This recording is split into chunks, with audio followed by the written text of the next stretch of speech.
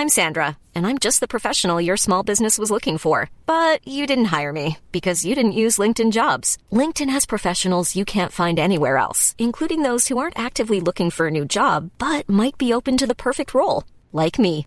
In a given month, over 70% of LinkedIn users don't visit other leading job sites. So if you're not looking on LinkedIn, you'll miss out on great candidates like Sandra. Start hiring professionals like a professional. Post your free job on linkedin.com/people today. Ever catch yourself eating the same flavorless dinner 3 days in a row? Dreaming of something better? Well, HelloFresh is your guilt-free dream come true, baby. It's me, Keke Palmer. Let's wake up those taste buds with hot, juicy pecan-crusted chicken or garlic butter shrimp scampi. Hello Fresh. Stop dreaming of all the delicious possibilities and dig in at HelloFresh.com. Let's get this dinner party started. A lot can happen in 3 years, like a chatbot may be your new best friend. But what won't change? Needing health insurance. United Healthcare Tri-Term Medical Plans, underwritten by Golden Rule Insurance Company, offer flexible, budget-friendly coverage that lasts nearly 3 years in some states. Learn more at uh1.com.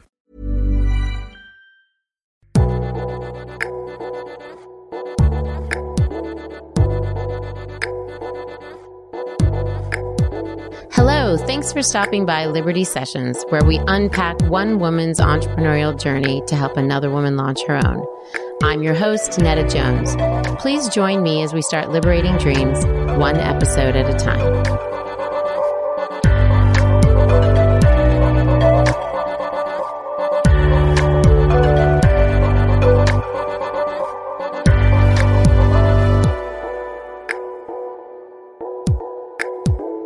Hello, Liberty listeners. I'm so excited to have you all joining us today as we get to talk to one of the funniest entrepreneurs I know, Marley Majcher. And Marley is best known as her role of founder, CEO, and party goddess extraordinaire of The Party Goddess.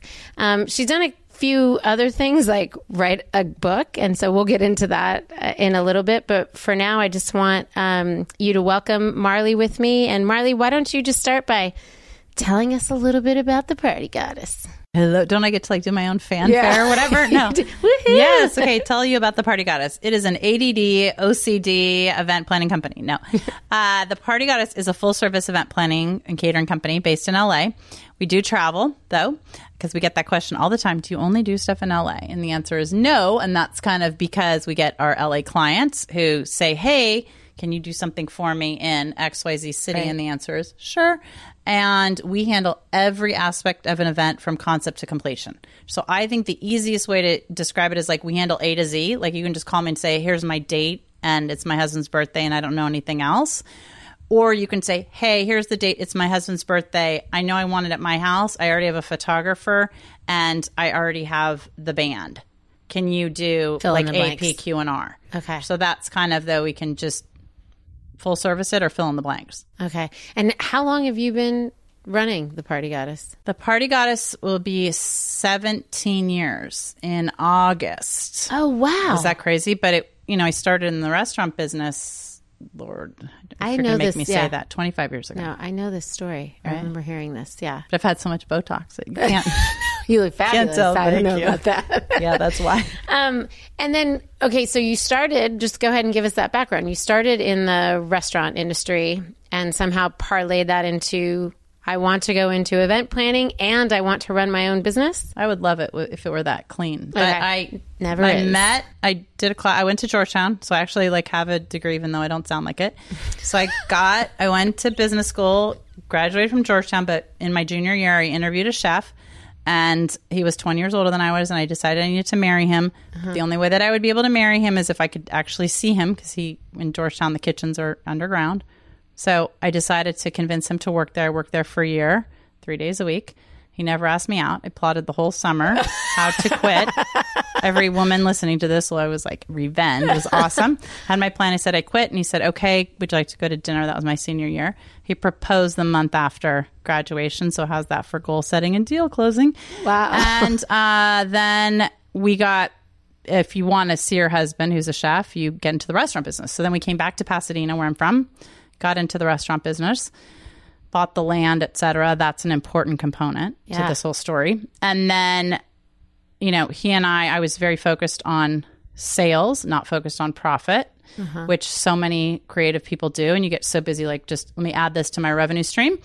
And we were at that time doing, which is good and bad. We started, we can do events out of the restaurant because we had 2 special spaces there. And then we started the catering company from there. Then, again, focused on revenue, not on profit. You have financial problems. You're married to the chef. What do you do? Best case scenario, you get pregnant. I did. Put the kid in front of the cappuccino machine, because it's noisy and a free babysitter. And then I had a really bad skiing accident, which forced my hand. So it forced my hand all over the place because then he and I get divorced and it's like, oh, hi. So then we partnered up with the land for the restaurant.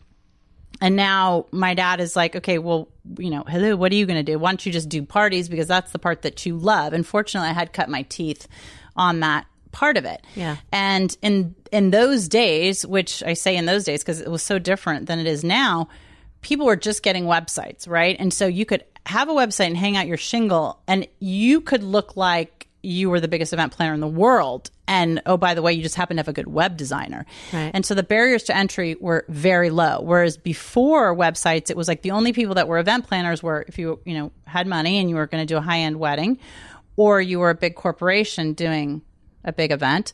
So then when I came on to the scene kind of in 2000, the barriers to entry were just not there. So we could all say we were event planners. We could all say we were full service. So I did. And then I brought my old clients with me and then just started getting into more and more the full service aspect because I realized that the more you can control, the better your margins, the better the outcome, in my opinion, everything. Okay, go back to the land piece. Sure. Because you had said that was important. So you ran the business from property that you owned. Correct, which is very important because it initially it looked like, oh my gosh, when I was getting divorced, my life was over. Mm-hmm. Because I was in a very public business. Here I was very much drinking my own Kool-Aid and very much telling everybody else to drink it too. So by the time I was getting divorced, it was sort of like, yeah, ha ha, and I deserved it. And I, most importantly, didn't want to how do you still have a business if you have the land, but it's not your business anymore? So we cut a deal with another restaurant group. And so we would get paid on the net and on the gross of that. So we still had that kind of financial burden piece. Mm-hmm. But in the long run, because I think you always in business have to be diversified. And sure, things went up and down, but then guess what? We paid that land off. And so kind of no matter what I was doing, and I was still blundering all over the place, we had that to fall back on. And we were very smart about who we picked to occupy that space. And so it smoothed out a lot of other dramas. Wow. Okay. So you've cut your teeth. You understand what's going on. Right. You hung out this shingle that made you look like you knew exactly what you were doing, that you could be full service. Well, that's welcome to entrepreneurship, right? Fake it till you make it. Yeah.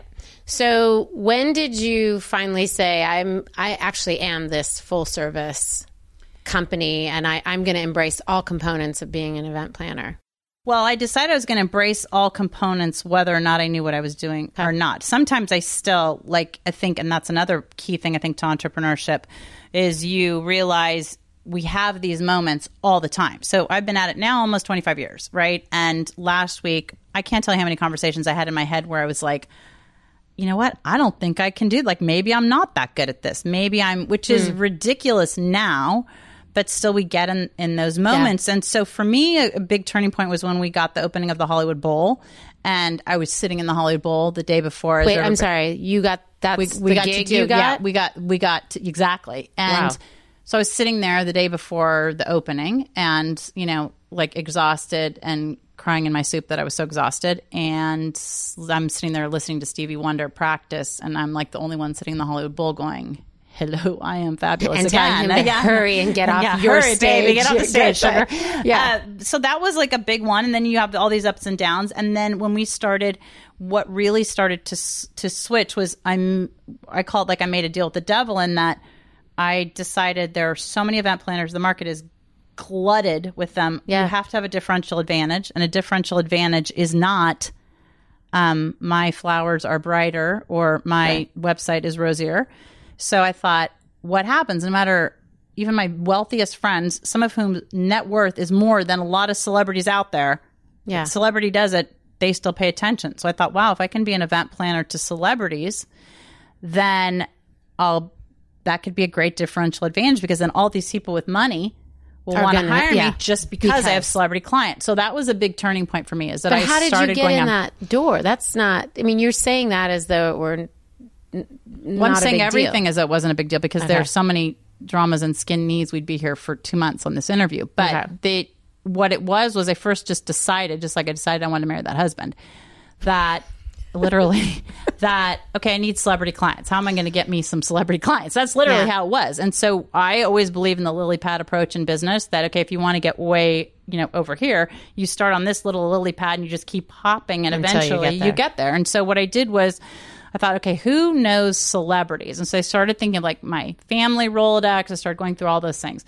Then there was a friend of mine who was a stylist who said she had a friend who was a publicist, and she's a publicist for fashion houses.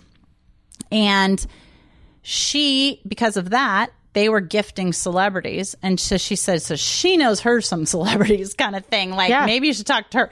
So it's kind of like I talked to her, and then it was sort of like, hey, what can I rustle up? Like, this is my goal. And, oh, by the way, I'm not going to stop. So hopefully if you want to get on board, great. If not, I'm still going to go do this. Yeah. So she and I did this thing where we would gift celebrities. It was totally her like concept and her context and all that stuff. I was a part of it. So when I say she and I mean she was driving it and I was a part of it. But then that's how I landed my first celebrity. And what were you gifting them? We were gifting them a party, basically. Okay. Now, for a certain dollar amount, right? Okay. So it wasn't like I was saying, here's $1 million party and do whatever you want. It was for a fixed amount. But then what would happen is the party would go over that amount. Sure. And it was a business transaction.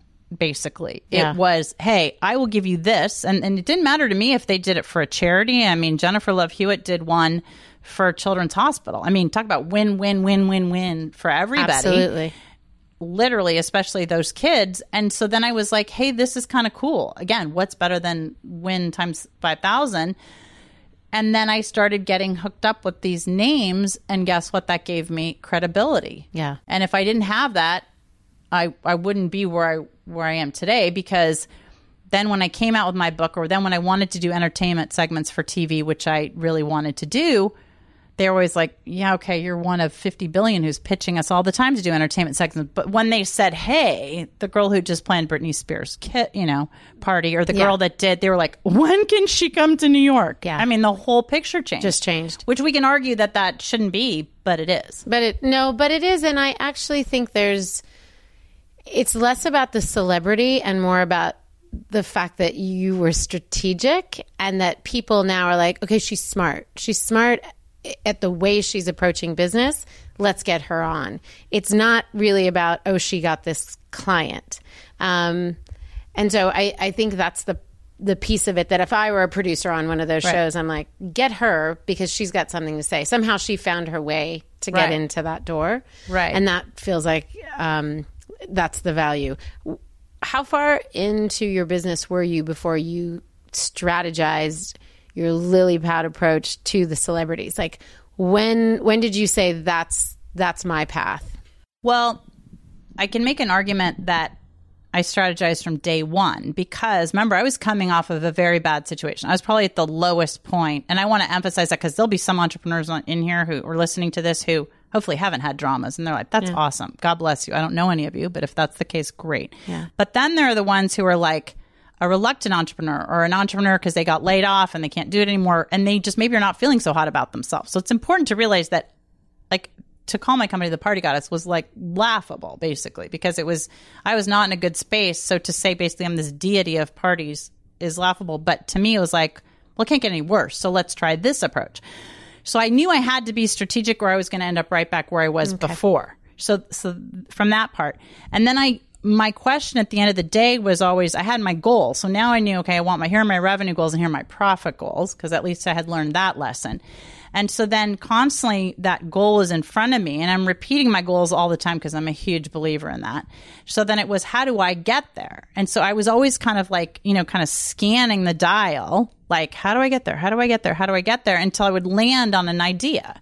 So I knew probably 4 years in maybe that, hey, celebrities, I really should do this. Now, we had celebrities that came into the restaurant, and it wasn't like I didn't know the value of celebrities, but I had specifically was like, I will not play that game. They can pay for it, and if they want to work with me, they're going to.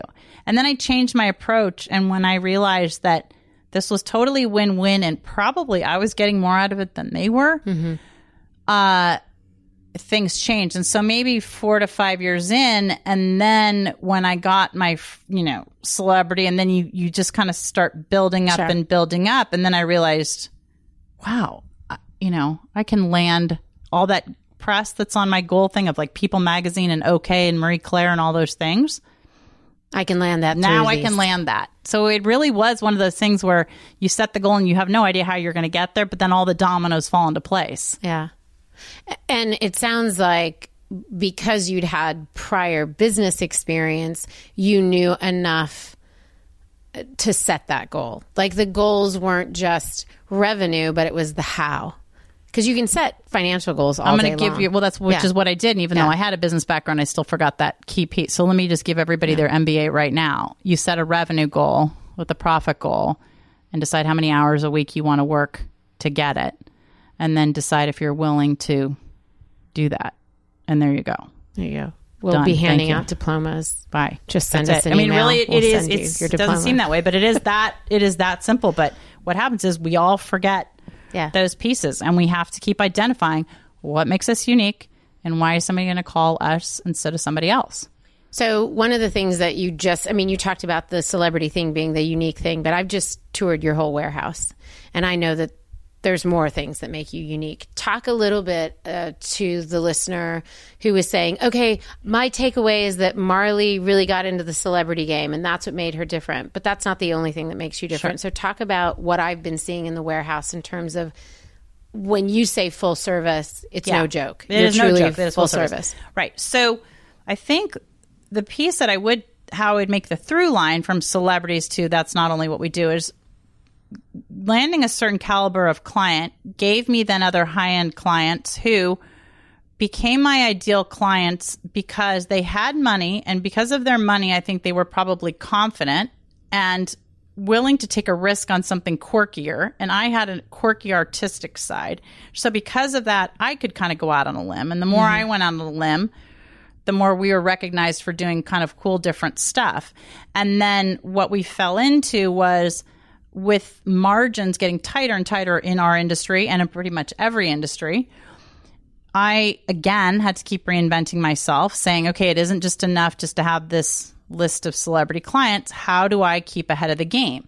Well, now all these rental companies were starting to have funky furniture and all these things. So their events now could look really different. Right. And that was threatening to me. So what I decided was, how am I going to make up my margins, number one, and how am I going to make my events still look really cool? So we started acquiring furniture basically from things that would get like the Goodwill and Salvation Army. That's nothing new. You get it and you refurbish it. There are a million shows on that stuff.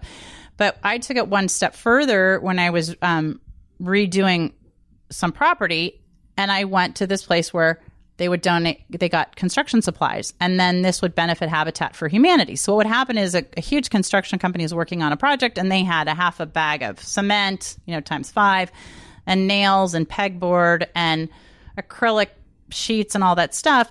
And then, oh, by the way, they would, the office building would go out of business. And so there'd be some chairs and some this and that. And so I was going in there going, hey, I could use this stuff for some building projects. And then realized, wait a second, like those cool chairs are $5, or that piece of furniture, if I paint it, it's $30. If I painted it, that could be a really amazing buffet. And then I realized, and guess what? I'm not spending that much and I'm benefiting And you don't look like cause. everybody else. And most importantly, don't look like everybody else. Yeah. And most importantly, all this stuff that gets dinged as it's going out and back in doesn't matter because I'm going to repaint it, repolish it, reupholster it. So now that's become our, and you guys are kind of the first ones to hear that. Now that's become our really specific thing, is making stuff out of trash. I mean, we talked about earlier, but that's my goal, is if I could get everything out of a dumpster, I'd love it. Which is hilarious because to go through your lookbook, you'd never know that. Or to see your end product, you would never in a million years guess that that's where you salvaged those things from. Well, and that's part of that, though, I think is the ultimate creativity. Like, you know, we could all be creative if we just were like, I'm going to go to the art store and spend $10 million on paint and this and that. To me, it's like I've had enough experience now. I know how to do parties. It's like, give me the next challenge. So for me, it was, how can I sell a client on this table is just as cool, if not cooler, than anything you will ever be able to rent. But, oh, by the way, I'm the only one you can get it from. And if you want it that badly, because I'm going to show you why it is so cool and you want it, then you have to get it from me. And that has become its own, you want this stuff? You got to hire her. Well, and I know you, and I've known you for a while now. Very long time. But that sort of lends itself to where I want to go next, which is talk about your book, because it's clear that not only have you been strategic and set the goals, but even within what you've tried or what you've accomplished, you've been really smart about, it's not just, oh, let me take that junk and make it pretty or better. Right. That's probably the challenge, and that's probably the fun, almost hobby piece of it for you.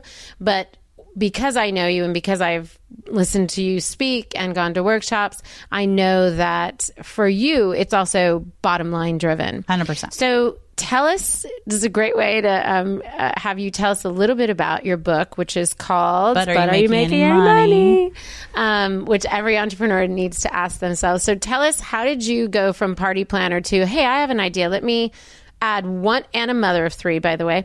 Let me add one more thing to my list. Let me write a book. Well, I wrote the book because in that transition from the restaurant business to being an event planner and going through a divorce and having my confidence and all that stuff rocked. And by the time I wrote the book, I was on the next husband, who was a CFO. So I thought, okay, well, at least I made a good choice with this husband, because now my business advice will be free, because evidently I need a lot.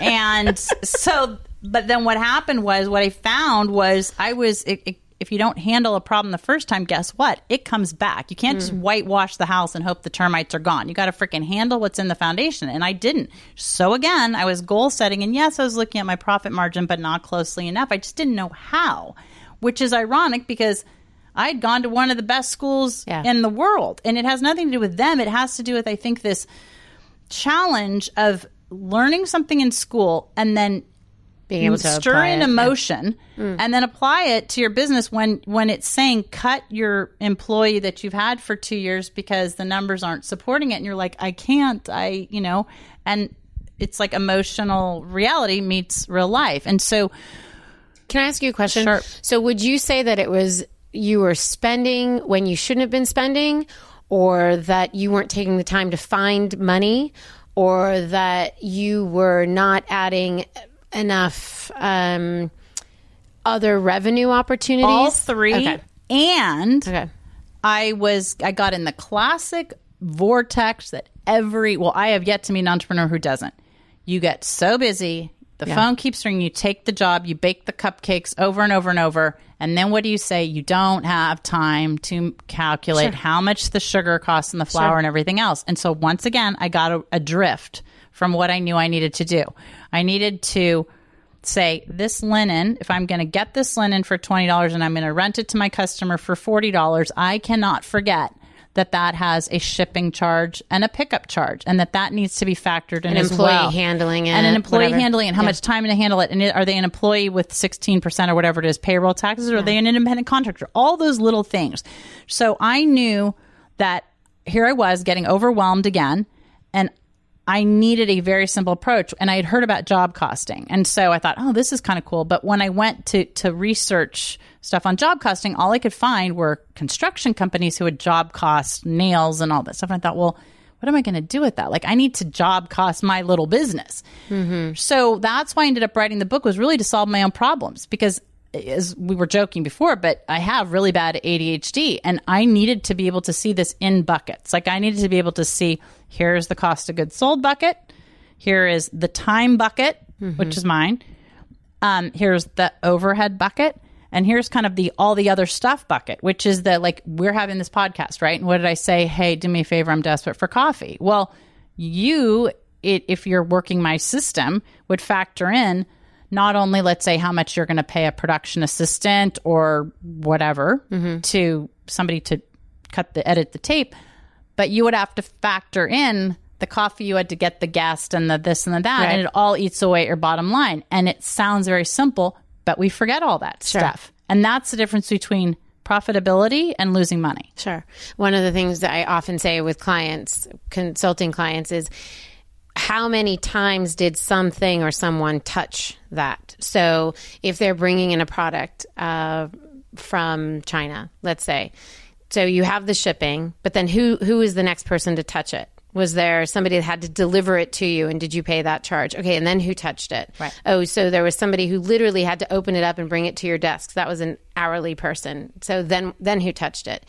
And once you start figuring all those things, you're like, but am I making any money? Like, what you realize where it went, because all you see is, I got it from China. It was $5. I'm selling it for $30. I'm fine. And then you're so busy selling it for $30 on Etsy or whatever that you're not realizing, it's the $5 plus all the people that touched it. But then you're realizing, oh, but what about the time that you had to pay to have it expedited shipping? So even if you're kind of in your brain going, I paid $5, then I always pay $20 for shipping, but I get 20 of the items. Well, now guess what? You paid $70 because somebody had to have it. You blew it. You entered the thing wrong. Right. They've on. And then you don't factor in, this has been a real big one for me personally, but also for several clients, you don't factor in the cost of retaining that client, the time it took to advertise to them, even if you say I don't pay for advertising, right? It could be just logging in your social media time. Whether you say you pay or you pay, you pay. Like, okay, I've been doing social media X amount of years. That person finally converted. Well, how many of my hours, or somebody I paid who put time into that? Kidding. Like, it's the conversion of, I've always said, like, I don't know what the actual number is for Starbucks, but, you know, Starbucks knows how much it costs to convert a Dunkin' Donuts client into a Starbucks client. And they may say it's $27 to convert that person. And we're not going to make that $27 back until that person comes to us 5 times and buys a coffee. It doesn't matter. Right. They understand that. That unit is figured in every time they sell a coffee. And then it goes to how you create your policies, because let's pretend it is the $27 to convert a Dunkin' Donuts person. Then you say, hey, listen, it only costs us $17 to retain a client, meaning, you know, every couple times a year, you're going to have to give them something free. A couple times you're going to have to do that. So then you say to your people, hey, guess what? Whatever you do, I mean, within reason, keep those clients. Yes. The bad ones we want to weed out, but that's a different process. Because if we're going to get them from over here, not only are we going to have to pay to retain them once we get them, but we've got to... Absolutely. And so it's that acquisition cost that creams you. Which is why so many of these subscription companies are, you know, have set themselves up in such a way, right? Let's be really great to those customers that we acquired. Let's keep them in the club, and then we don't have to spend those dollars. Right. Let's only service those people. So, okay, we're going off on that. Tell me, let's go back to the book. So you wrote the book because you yourself were looking at your own numbers and saying, but am I making any money? Right. And the answer was no. So then my key component, kind of my secret sauce. Let me just be clear for our listeners. The revenue was coming in spades. I had revenue off the wazoo. It was the profitability. Right. But you could easily say, I'm running a 6-figure company, no problem. Maybe 7-figure. Yeah. But that wasn't the issue. And I think that's where people get lost. They're like, I don't know, but I have a bottom line here that looks like it says over $1 million. I should be fine. Why am I struggling? Well, why you're not you necessarily, but why all of us aren't fine. You can throw me in there. I'll throw you in the bus, under the bus. Is so we have our cost of goods sold, which we all know about. You know, you buy the item for $5, as we said, from China, and you sell it for $30, and we all think, okay, $5, add a little bit of packaging here and there, we're at $8. Yeah. Oh, I should have whatever it is, you know, 22 in my pocket. Where did it go? Well, where the 22 went was to all the things like the overhead and the insurance and all that stuff, which even if you know you have, I find we don't accurately really add up because it's a more significant number than we think. Then we don't add in other people's time, which is all the touches you were talking about. So then there's the next chunk. And then what happens is it's our time that we don't add in. So what I give is this example of, I would plan an event. I get $10,000 to plan the event. And I'd say, oh, I have $7,000 in cost of goods sold, meaning the linens, the chairs, everything else. I should have $3,000 in my pocket. I never did. My account was overdrawn. The bank was calling. Why? And so then I went down to the time, other people's time. And then I called it the forget-me-nots, the latte here, the client gift there, the shipping there, all those A, B, and C expenses. And then what I realized, okay, so now I have $1,000 instead of $3,000 in gross profit. And what I did was, well, how much time did I spend servicing that client? How much time was I setting this up for the wedding or whatever? And let's say it was 250 hours because that's about the average wedding. 250 divided by 1,000. Well, I was making $4 an hour. So that's my whole piece of my book is where I go, hey, listen, I don't care if you're making 10 cents an hour. If you're good with that, fine. But what I find is people think they're making $50 an hour being an employee, being an entrepreneur, and they're not.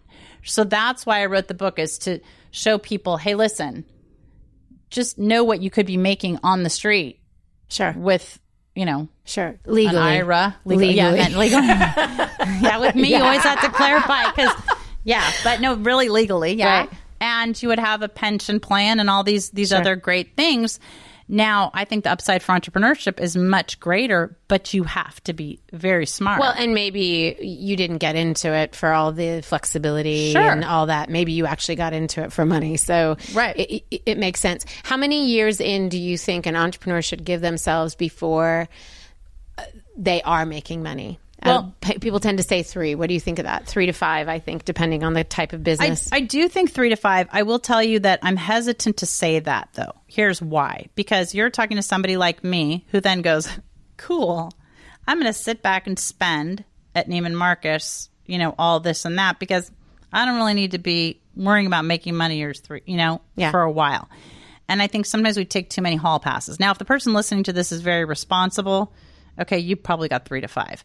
However, I do think that there's some great resources out there, like the Lean Startup and people who encourage you to do the acid test and like moonlight. Like, do you really have a business before you go full bore into it? And like the whole Zappos thing, not a lot of people know that with Zappos, they bought all the shoes retail, which cost them a tremendous amount because they wanted to see what sold, right? Well, you wouldn't. So they lost a ton, but intentionally, but they lost in a much shorter amount of time. Yeah, and they could expedite all that pain. It's funny, I heard Tony tell that story one time, and it was like, who would ever think to do that? But they went for proof of concept, which not enough of us do. We should all go for proof of concept. And the reason I'm hitting that home with this question that you're asking me is because if you go for proof of concept and you really road test this like you should be making money a lot faster than 3 to 5 years. Okay. I think that's good advice. And I think I like that it's qualified, which is always helpful. I love that you're giving us tips as we go, by the way. Usually that's the second half of the interview, but we're just going to get to keep going as we're doing Have now. I given you tips? No, I'm just kidding. Well, actually, you know what you said also reminded me of it. I don't know if you'll remember this. You and I had coffee. I want to say it was probably 4 or 5 years ago now. And you said one of the things that really helped you, and I think you had just given it as advice in some workshop, but it was that book about business models. Oh, do you remember that? Business model generation. Yes. And I remember you saying the problem is people have the concept in terms of here's my market, here's what I want to do, but they don't actually understand how they're going to make money. The distribution piece and all these other components. And I ended up getting clients to go buy it. Oh, I'm stacked up at my house. I regularly give them out. Send me one because I don't. 100%, I will. 100% because I literally I'm obsessed with. By the way, they have an app now on the iPad, and thing that you can run through the drills. And all these things that you're mentioning. You mentioned a book earlier. We'll put these up on the podcast archive so that everybody can check these out. Okay, sorry. Cool. No, that's okay. So, business model generation talks about, and what I love is it's a collaborative book from 300 or 400 entrepreneurs from around the world. So I love that because it isn't just like an American way of doing things or something like that. And so it's this whole collaboration. It really looks at business from all different sides, and it gives marketing strategies that, like, to go to your point of when should you make money. Well, again, depending on your strategy, but they talk about how there is this whole concept of giving away something for free as the lead generator. So all those customers are costing you money, but so that they have to come back and buy more. So, for example, the Dollar Shave Club model and all those things, because they are, or you're going to get them signed up for a monthly thing, and the first however many months costs so many money. But that was a whole thing why Gillette made disposable razors was because they wanted them to, I need you to come back. Stop working, and I want you to come back. Same thing with candles. That's why I love the candle business if it weren't so saturated. Because you're just going right through it, right? No, absolutely. And to that end, I also think people who, I'm thinking of a very specific client. I'm trying to say this in a way that doesn't give anything away, but so they have a business where they make something that goes into big box stores. Okay. And they have run their entire business based on the big box store. Great for the ego. Yeah. Very risky. They're not making money. Mm-hmm. And by the way, there is a client that we just did a podcast about, and they sell in big box stores, and this is not them. And they're not clients, rather. They were just a podcast that we did. So it's not them. And one of the things we did in looking at the business model, nothing changed. The product didn't change. The demographic they were serving didn't change. Nothing changed. It was just looking at the model and saying, if you sold 40% of what you sell through big box, through your own website, direct to consumer, your margins would be so much higher. You would be profiting. You would be making money. It's not that it didn't dawn on them, but the cachet of being in the big box great store. For the ego, very risky. And they were, they've been around. They've been in business for a while. And so part of it was just not even considering that was a real option. Right. So I think looking at your business model and your advice all those years ago, and literally I did buy it for clients, that book for clients, but I think is something that people miss. They think the business model is the concept or the idea, and it's not. No. And it's something that needs to be constantly revisited. Yes. And in fact, I guest lecture at Georgetown every year, at least once usually. And I just came back. Yeah. I just did the MBAs and the undergraduates, and we were talking in the class because this always comes up. Our business plan's dead. Da, da, da, da, da. Well, you would think yours truly, who, the last thing I like to do is follow rules. I love to make them. I don't like to follow them. But I actually do believe in business plans. I'm not saying 90-page business plans. Okay. I know most people don't like them. But here's why I say that. Do a one-page business plan. That I'm with you. Yeah. With a few people who are going to try to punch every hole in it and force yourself to defend yourself and hold your own. If you can do that, yeah, we've got something. I basically say 5-page working document, something that has life. Forget about the killing a tree. Absolutely. We don't need to kill the tree, but we need to do the exercises that get to killing the tree. Yeah. And the reason I said with going up against people who are going to push you, because I'm going to look at a business plan. A lot of people are going to look at it and they're going to gloss over it and this and that. I'm going to look at it and be like, hi, did anybody look at this? This is a joke. There's no way you're going to do that kind of revenue, or there's no way you're going to convert that number of customers. So that's kind of random. Well, and you do need to have that, because in a business plan, you're starting with assumptions. That's one of the first rules. Don't hesitate. Just begin with the assumptions and go for it. Well, that's great to start it, but then at some point you need to look at them objectively and say, those aren't accurate numbers. Right. That demographic doesn't exist. We're not speaking to that demographic via our marketing, whatever it is. Right. We're not speaking to that demographic, but oh, by the way, we still need a unique selling proposition. If we're not speaking to that market, which one are we speaking to, and why is this new one going to sell them? Okay, so for those people listening, tell me what you mean when you say unique selling proposition. Okay, so USP, you might hear it, differential advantage. It's basically, to me, it's like there are a million cupcake places out there. We all know tons of them. To me, a unique selling proposition is when Sprinkles came in and said, we're going to do the cupcake ATM. Yep. So what happens is you are a sugar addict, yours truly, you are desperate, the store is closed, whatever, you want it fast. That, to me, It's entertainment value. It's entertainment. Yeah. Then what happens? Now you get free marketing because everybody's posting photos and tweeting. That is a unique selling proposition. It is not a unique selling proposition in this case is not we have amazing cupcakes. Yeah. That does not count. If you had a cupcake that flew, that's a unique selling proposition. Okay. That's helpful because I think some people get a little confused there. Okay. I want to ask you a question that a lot of people struggle with. When do you start hiring? When do you go from being solo to really bringing in people? Well, answer that first. Sure. First of all, I fundamentally believe this is a little bit longer answer but you have to know what your strengths are, and you have to write down I do this whole exercise where you write down the top 3 to 5 things that you do better in your business than anybody else. And that is like basically the best use of your time. And I would say I boil it down to your hourly rate. Like if you're getting paid hourly, like what are the things that are your highest value? And for very few entrepreneurs, it is filing receipts and doing bookkeeping stuff that we end up doing. Does that mean you need to hire the full controller? No.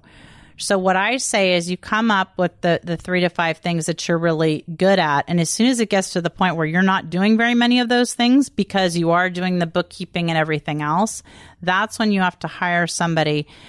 And I just say hire them part-time, and depending on what part of the world you live in, but like ideally as an independent contractor, so you can see, and you have the goal is to have them have very specific tasks so that you are giving them 3 hours of filing work.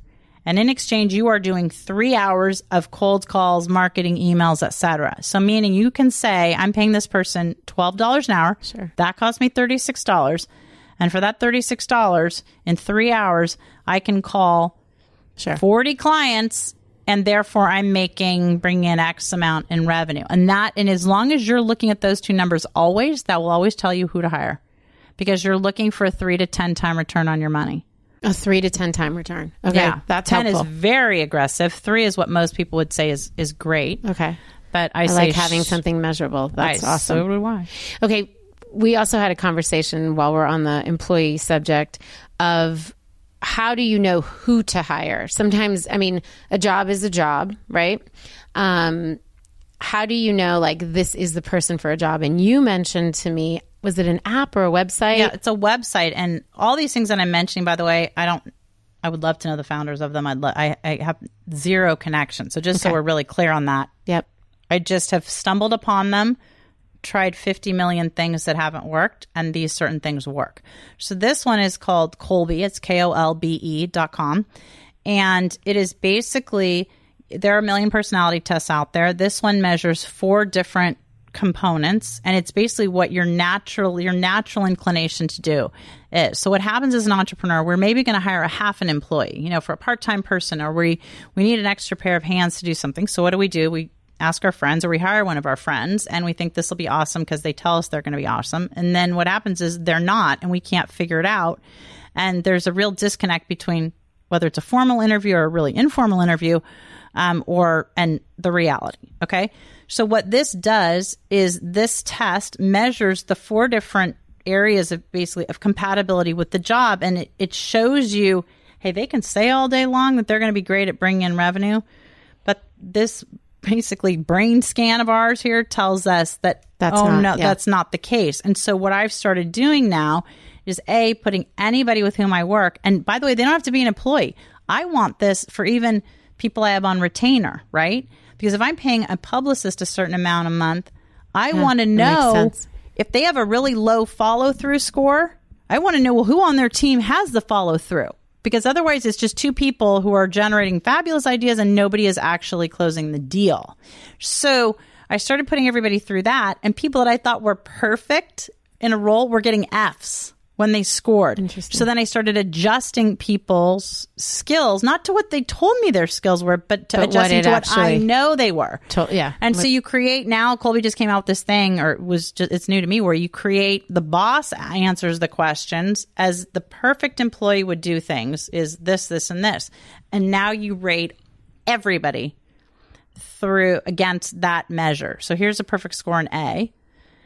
Down to an F, obviously, is the worst. And then it's compatibility. So they say as long as somebody has a B- or higher, you can work with that.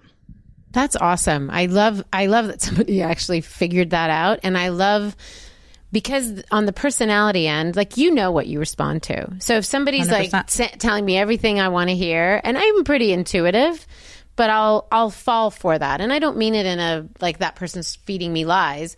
They believe that about themselves. I believe lots of things about myself that aren't necessarily 100%. true. I believe I'm an anorexic supermodel. I mean, we know that's not... Nor that's never going to be the damn case, especially with my every. You know what? And I'm so glad that that's not the case. Okay, so normally we would transition from kind of you telling us your story into the advice piece, but you've been giving us advice along the way, so we're just going to keep going.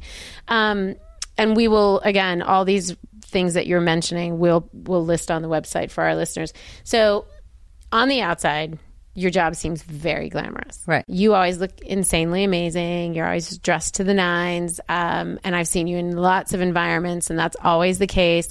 You're working with celebrity clients. You have this ginormous, that we're sitting in, space that's both offices and warehouse for all of your stuff. What's the reality of being the party goddess for people who are listening? Because I think people enter into lots of jobs for the glamour, and they get there and they realize, oh, the day to day, I forgot about that. It's so fun. Yeah. So it's taken me 25 years to be an overnight success. And yes, my office is like amazing. It's amazing for me because I love warehouses and that kind of thing. So no, I'm not on Rodeo Drive, but it is like exactly my amazing how I want it. Yeah. She has chickens, by the way, I people. have chickens, yes. She has chickens in the back of her baby's office. about to hatch. And that's exactly how I want it. It's very specific. The piece that everybody forgets is social media, and the photos and everything you see is curated just like an event is curated. So I'm not, for the most part, I have taken some photos where like I intentionally have no makeup and I'm like, I am cranky and this is what it's like to be me, just because I'm cranky and I'm being a brat. But the reality of it is that people cannot believe, they cannot fathom, if they shadow me or something, how many hours I work. And I work more than most people I've ever met, even. Now, I choose that and I love that. To me, it's like, what else would I do about work? Some people could say, well, maybe try to, I've got one child who potentially could get tossed out of school at any point. So that might be a good use of my time.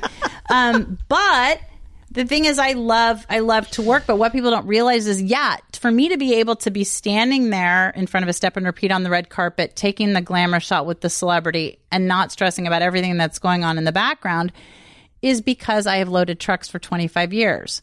And I know how to load a truck, and I know how to mix a drink, and I know how to, fill in the blank, whatever I need to do, show the guests up, to da-da-da-da-da and pour the wine if I have to. So I have that to fall back on. And then you just build a great team. And oh, by the way, don't think for 5 seconds that if somebody quits or walks off a job in the middle of it, which still happens, that I'm not the one that steps in. The one stepping in. And, oh, by the way, the one making sure that Mrs. Jones's house is cleaned up at the end of the night, or supervising the photos that her kitchen really was left. No, that's not me, people. Better that's than it was. Me. Yeah. Oh, yeah, okay. Jones. Okay. That other Mrs. Jones. But, okay, so then give me the personality trait. If somebody's listening and they say, I want Marley's job, I want to be a party goddess. You can't be the party goddess. That's taken. But what do you say you really need to have this characteristic if you want to get into this business? If you want to get into this business, again, it's very important to distinguish what I do versus the people around me that make it happen, because you need both. You need a me, and for a me, it has to be a visionary who's seeing where things are going, who is spotting trends, identifying them, and as an eye for where. The reason I say where it's going is because you still have to have your eye on the bottom line. How can I make money? The other roles of like, hey, listen, what if I'm not ready to be the visionary yet? I don't know how to do that or whatever. You must have insane follow through, and you must have, I think, the insane follow through, great ideas, be really good at brainstorming. And I think these days writing is getting to be more and more and more and more important. And there's so few good writers out there. And so if you're kind of good at that, and just start cutting your teeth on a blog with some great photos and that'll take you pretty far. Yeah, that's good advice, actually, for anybody, regardless of what kind of business. I think an entrepreneur or otherwise, or 100%. event planner or otherwise. Okay, you're a mom, which you've talked about, even to the child who I know you're kidding is not going to get kicked out of school. And you're a business owner and you're a business expert, which we've talked about with the book. And again, with your speaking and seminars and going back to Georgetown once a year and other events like that.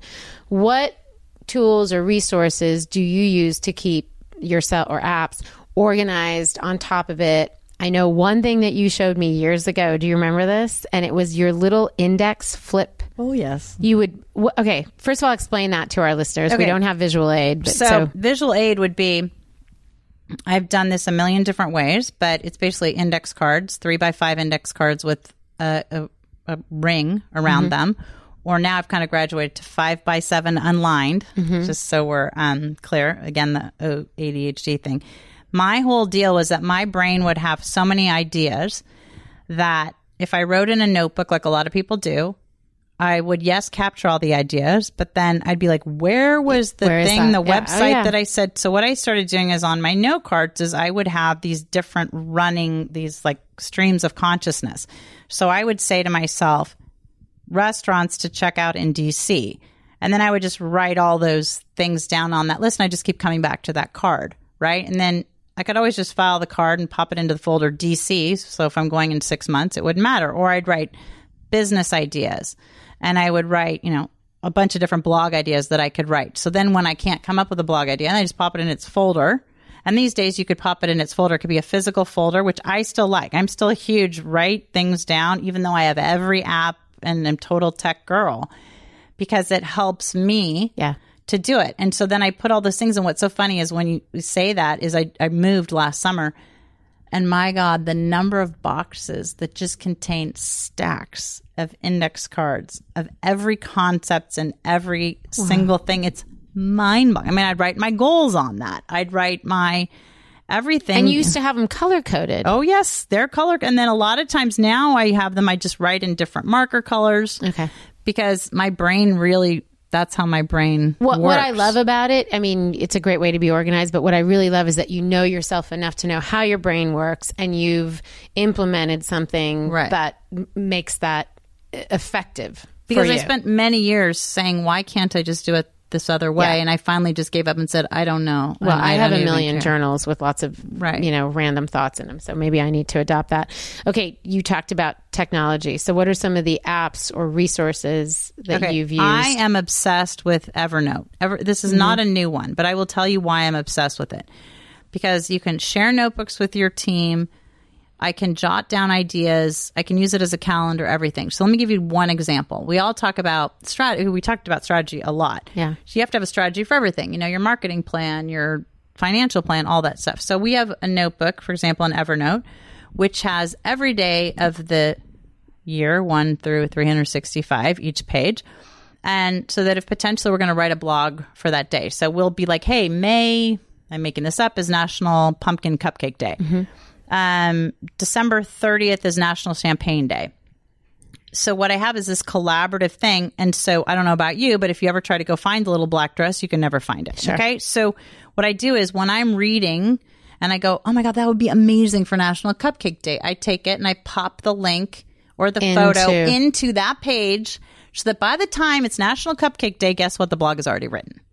And so that is how I use it. I also, with Evernote, you can have, you can hashtag certain things on Twitter and it'll automatically put it in your Evernote. Yeah. So I love that. I love if this, then that, IFTTT, because it creates those little automatic things. So if you, in my email, because I'm really bad about like procedures and stuff, I don't like to write them, but I like everybody to follow them. So now I created a tab just in my Gmail and I have this little applet, it's called, that every time I tag something procedures, it goes into a note in Evernote.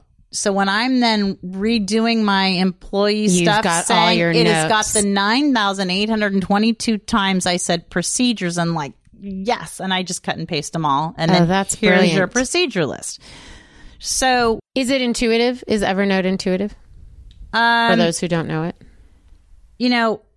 Or maybe did you spend time like looking at a YouTube video on how to use it? Well, the only reason I'm hesitating is I would say, yes, it's intuitive, but how I think you crank the last juice out of the orange is to not just go to the Evernote resources, not that they're not great, but how I always learn is when I go to John Doe, who is the self-proclaimed Evernote expert on YouTube. Right. And I go, that's awesome, because that's the guy that's putting it in the real world. Otherwise, it's the marketing department of Evernote. And I'm like, yeah, I don't know what you're talking about. But this guy who's cleaning his garage and cataloging the parts, that's what I do for everything, by the way. I think that's a really good tip, because often people hear, oh, this is a good tool. And they're like, but how do I use it? Right. Now, that's your next book. But how do I use it? And Pinterest is another one. I know people say, oh, Pinterest, oh, yawn. But here's why I love Pinterest, because you can take photos on your phone and put them up onto secret boards, right? So we were talking about this whole marketing thing we're doing with these staged photo shoots. And I want my team, I could be in the paint store and be like, oh my gosh, we keep talking about aqua. This is the shade of aqua we're talking about. I can snap a photo with my phone, pop it into the Pinterest board, so then everybody knows exactly which aqua I'm talking about. And then it can be collaborative. Like, so if you're in any kind of creative business, whether it's about a bride and their invitations, whatever, everybody can dump all that stuff in, and then you can go, okay, wait a second. So what's the direction? Right. And so I love it. I love Pinterest. I think it's just learning how to use it as a different tool. Instead of just thinking that you're just pinning stuff that other people can follow you. Who gives a damn? I mean, just pin it so that it helps you. Yeah, no, I think that's super helpful. Okay, so people who are taking the entrepreneurial plunge, women in particular, starting at record pace, failing at record pace. Yep. Why do you think that is? Very easy. They have a great idea, which probably is a great idea. They don't take the time in the beginning to research, is it a great idea that I can actually make money at? And is it a great idea that I have a unique twist on that somebody else isn't doing, that I can get paid what I want to? And they also just don't do the front end, like whether it's shadowing the entrepreneur or following or reading what it really takes, because people just don't realize, wow, how many times I miss something at my kid's school. Now, I'm okay with that. I mean, loosely okay, right? There are some women who just, there's no way. Well, then how do you how are you a party planner? If you're working every other Saturday night, right? How do you do it if you have to be at every single thing? So I think it's those really honest questions. And then it's, how much money do I make? And it's really crunching those numbers. Yeah. And I think that is exactly on the lifestyle end of it. It's probably I'll say it's the number one thing on the people that I've worked with who are struggling. And we talk about, double bottom lines, and it's the family piece of it is important too. And it's okay, then we're going to go to the revenue column and we're going to lower that. Right. So if you're not okay with that, right. I mean, something's got to give. Right. It's just like life. Right. Something's got to give, or a tube of toothpaste. It's got to go somewhere. It has to go somewhere. And I think it's also, too, which is something we talk about at Georgetown a lot now, because the business schools are full of half women and half men. And I'm like, you guys, you have to consider, if you're a woman and you marry, and you're an entrepreneur and you marry another entrepreneur, that is a very different dynamic than a guy who is working for the bank and maybe making 2 tons of money. And there's a stability factor there. There's not here. Now, you can have 2 entrepreneurs who are going gangbusters, but Murphy's Law often says when one starts to go south, the other one just happens to be going south at that same time. Oh, and the kid just has the chicken pox. So now what? Yeah. That's actually, I'm glad you're giving such practical advice. Where were you when I didn't go to Georgetown? So it doesn't matter. It's irrelevant. Where was I when I was at Georgetown? I mean, I didn't even take my own advice. It took me 25 years to sit here with you and figure it out. And now you have it. You're welcome, by the way. Thank you. You're welcome.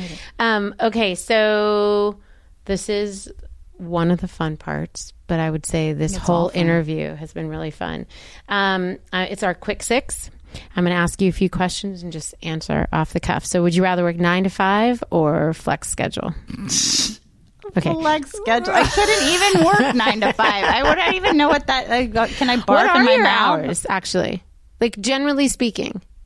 You say flex schedule, but I'm sort of laughing because I imagine you to be working. I get up usually at 6:15. I get up, I do my workout where I start with all my stuff for the day, repeating my goals and stuff every morning that I do before I can do anything else. I can't listen to music, can't do anything until I go through my whole little checklist of stuff. And you're literally like a mantra saying your goals out loud. 100% going. I mean, I'm not jogging down the street going ba ba ba but I'm saying them in my head, and then I go, oh, that's a beautiful bird, because my ADD medicine hasn't kicked in, and then I come back to, sorry, here we go again, and I repeat them. Like it is laughable to anybody else. They would think. I love it. So yeah, so it starts there, and then. I mean, I'd make an argument it doesn't end until I go to bed. Yeah. Because I'm still on Flipboard going, that's so cool, or still tweeting something, or still putting this is the most amazing resource for personalized whatever that I can send as a client gift. So, but that doesn't bother me. And it also doesn't mean that I don't get my nails done, like today when I leave here from 4 to 5:30 without feeling guilty. Yeah. Because I just now am good with my own biorhythms of... Which also takes a long time to let go of the guilt and understand what that's all about. Okay, we're not moving through our quick six. You just have too many good morsels here. 60, so if vacation, mountains or beach? That's tough, 50-50. Depends on the mountains, depends on the beach. Okay, which range of mountains? Which beach? Beach, I love the Caribbean. The Caribbean is where I get my head clear and whatever. I love the mountain. Like I was just outside of Aspen, and I loved that because you're very fancy, season. Marley. You're very fancy. Well, the Caribbean and Aspen. Okay. I would like Tijuana, and I would like a taco and a margarita. Believe me, that would also be good. And a very nice cabana boy who could speak. He doesn't even have to speak Spanish. So I do speak Spanish, but he could be mute. Okay. Maybe preferably. Okay. Preferably. Okay, let's see. Work from home or office? God, home. Really? Even with this great setup? I need to be able to do work. I need to be able to be in here, in there. You know how I should have answered it is anywhere that's not the same as it was the day before. Yeah. That's good to know. I think a lot of people need that change in environment. There's a lot of data about that too. Yeah, by the way. I know I'm that way. I'm like, you know what? I need to just stay home. I've got all client calls.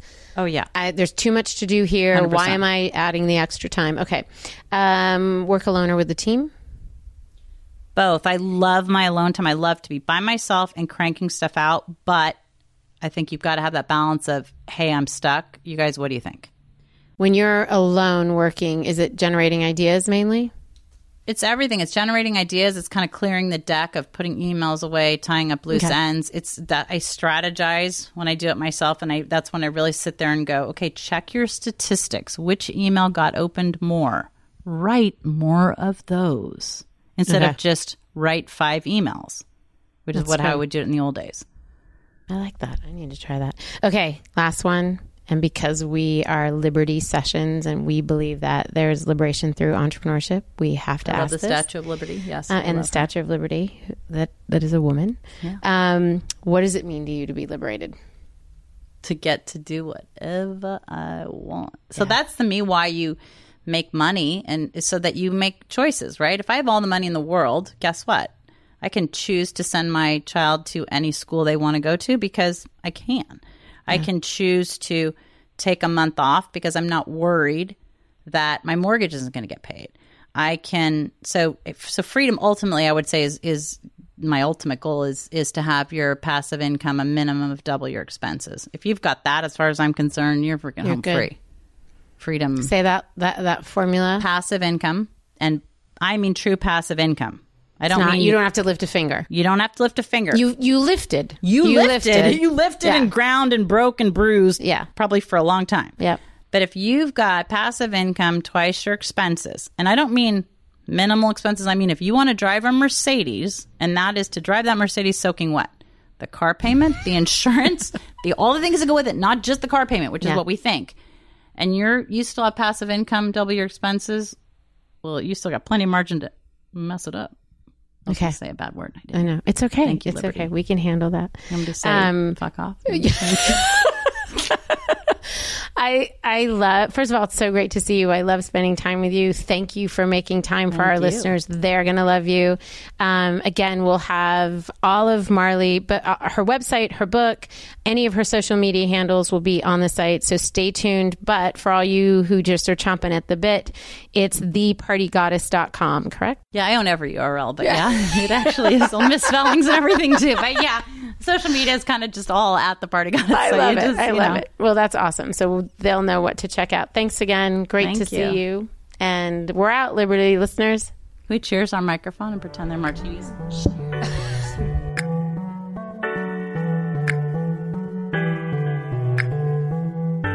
Liberty Sessions is broadcast on all platforms: iTunes, SoundCloud, Google Play, and Stitcher. If you like what you've heard, please subscribe and leave a review in iTunes. You can also find us every day on Instagram, Twitter, and Facebook at Liberty for Her. Liberty is spelled LIBERTYFORHER. And please leave a comment using the hashtag Liberty Sessions. We want to hear your thoughts, suggestions, and brilliant ideas. Liberty Sessions is produced by Netta Jones and Elizabeth Wyndham, and music by Jordan Flower. And just remember, there is life after the top knot, as evidenced here. See you next week.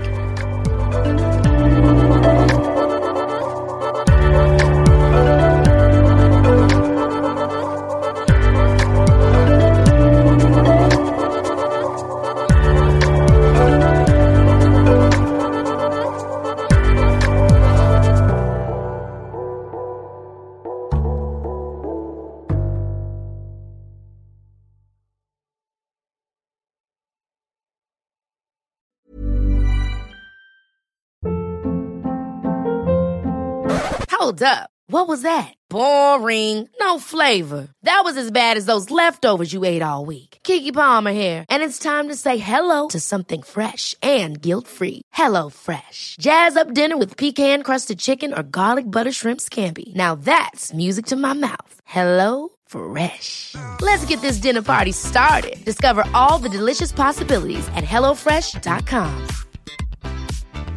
Planning for your next trip? Elevate your travel style with Quince. Quince has all the jet-setting essentials you'll want for your next getaway, like European linen, premium luggage options, buttery soft Italian leather bags, and so much more. And is all priced at 50 to 80% less than similar brands.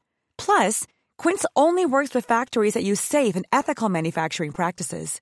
Pack your bags with high-quality essentials you'll be wearing for vacations to come with Quince. Go to quince.com/pack for free shipping and 365-day returns.